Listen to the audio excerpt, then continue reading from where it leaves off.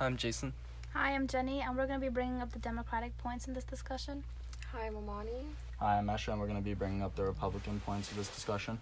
Presidential elections are around the corner, and students who are of age to vote are not voting because many of them are unsure of politics and do not understand it.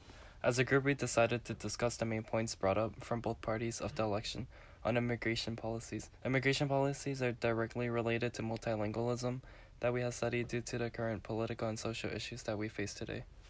So, how many of you guys have actually voted before? Never. Me either. Have you guys registered to vote? Yes. No. I have too. Yes, but I'm not sure of, the candidates.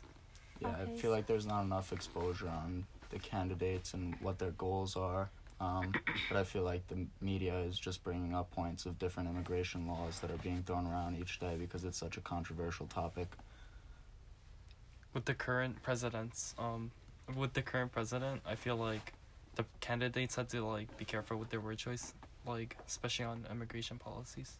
Yeah, I agree. Would you guys like to bring up anything that Trump has always said? Or, that's always coming from him and his views? With Trump, and when Trump gained his spot in office, a lot of things with immigration had changed. One of those things being that for the past 4 years, each year, the rate of immigration from countries around the world in Europe or places where disasters and war are occurring have gone down about 50% each year. So we're at an all-time low right now with immigration from refugees, but we are seeing a spike in people from the southern countries such as Mexico and Central America coming into the United States or trying to get past the border illegally.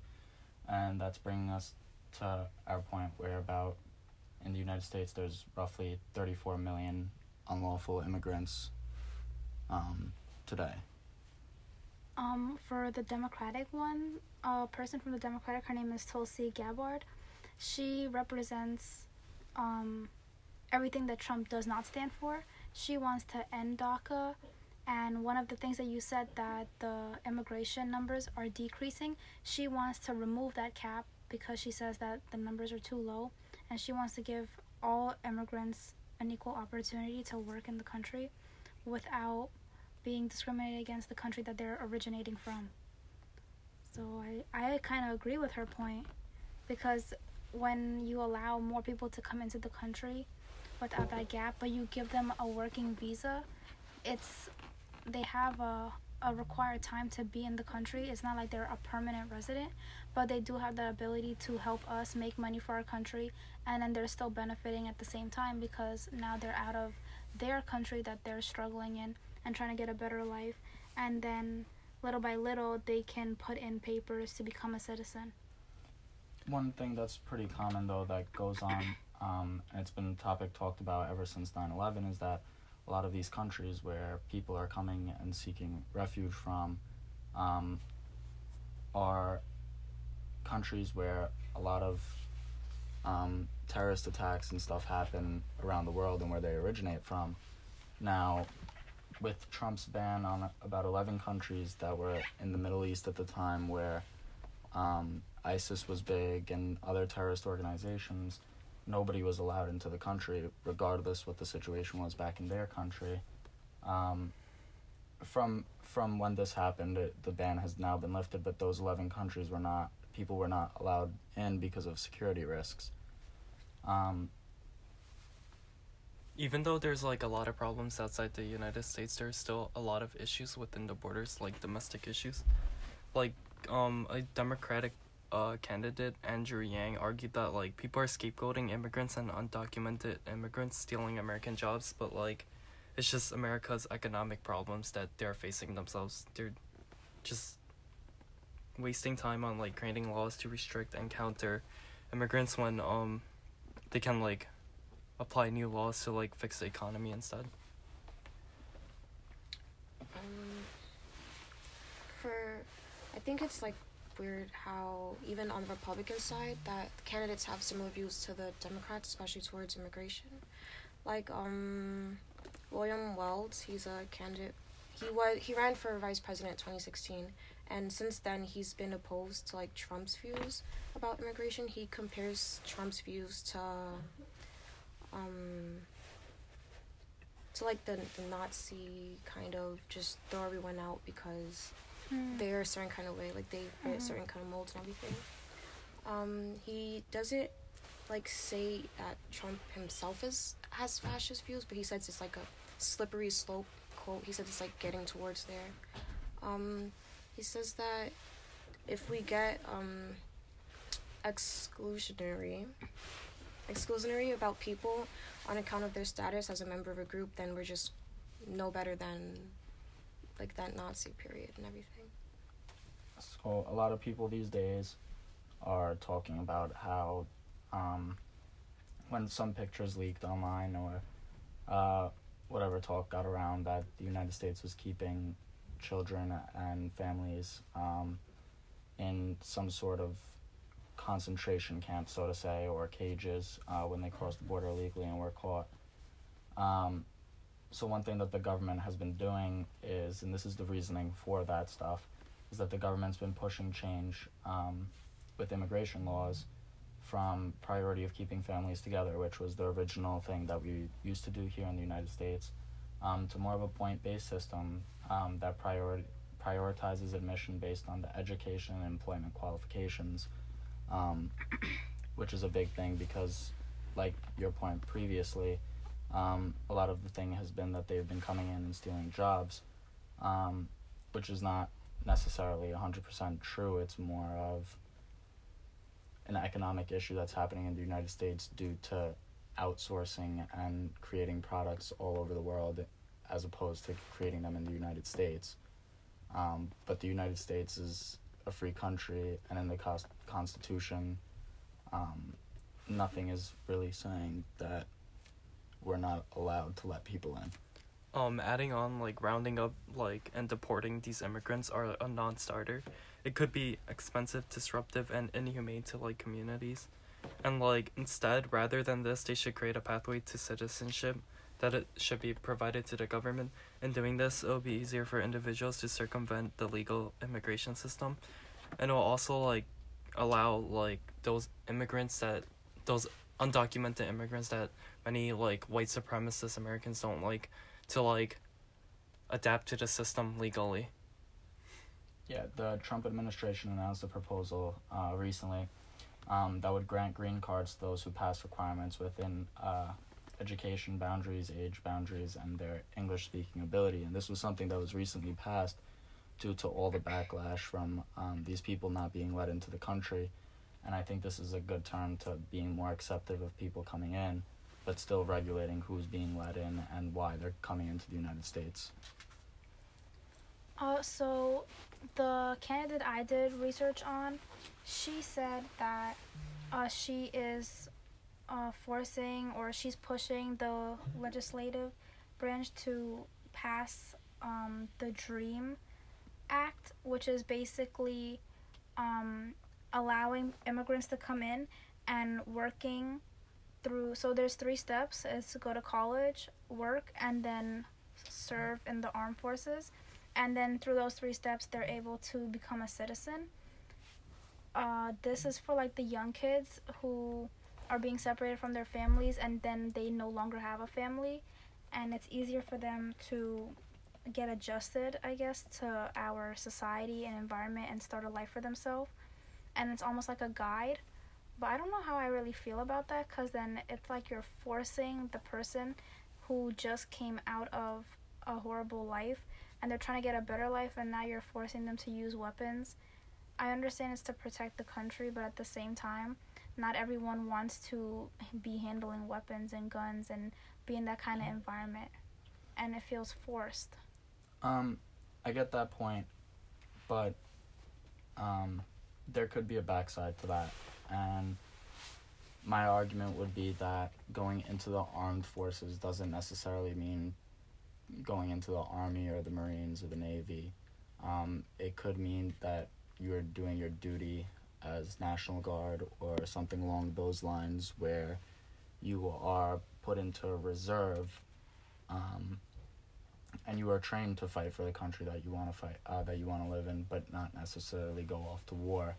And I think that could actually be a beneficial thing for these people, because college in the United States is expensive, and funding, if we were to let in all these undocumented immigrants and grant them these freedoms in the United States, is expensive.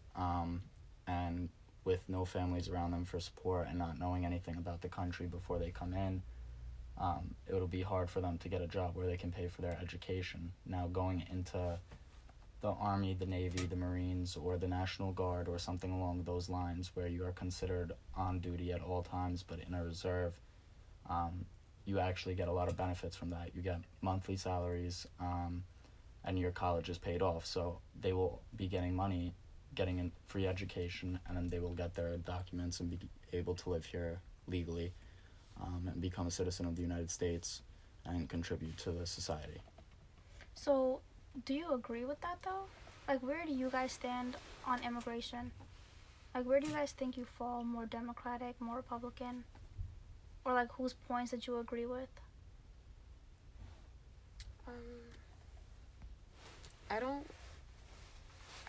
For my candidate, he's Republican, but he's, like, super on the immigration, like, the Democratic side. He believes that we should stop mass deportations and, like, have special visas for people who come in because of their contributions to the workforce, and children who have, like, no say, they have no voice in where they are and, like, the situation that they're in. I agree with that. I think that there's no harm being done in, like, helping people and everything. So yeah, as far as, like, a Democratic or Republican side, I think it's more, like, it's beyond those two, because the Republicans, like, siding with Democratic side. My view on immigration is, it's really just kind of like it's an opinion that I've come up with, not necessarily following my candidate, President Trump, or anybody else's, but kind of just mixing together the different thought processes and what I see. But, I mean, coming to the United States is a very difficult process. We are a major power. We have a lot to offer for a lot of people. But if you're in the United States and you move somewhere out of the country, there are certain major world powers that you can own real estate in them without even being a citizen of the country. So let's just say you won't just move and live over there. You know, you're technically undocumented, but I guess there's an idea of a privilege when you're coming from the United States. As a United States citizen, you can travel anywhere in the world, now that the Cuba ban's been lifted, but, you know, as a citizen of another smaller country, or a country that's been in the news or the media lately, where things are going on and certain stereotypes have been brought up because of issues that groups are creating, you can't just come into the United States. So what kind of gives us that power to move left and right when they can't move front or back? So, sorry, go ahead. No, you could go.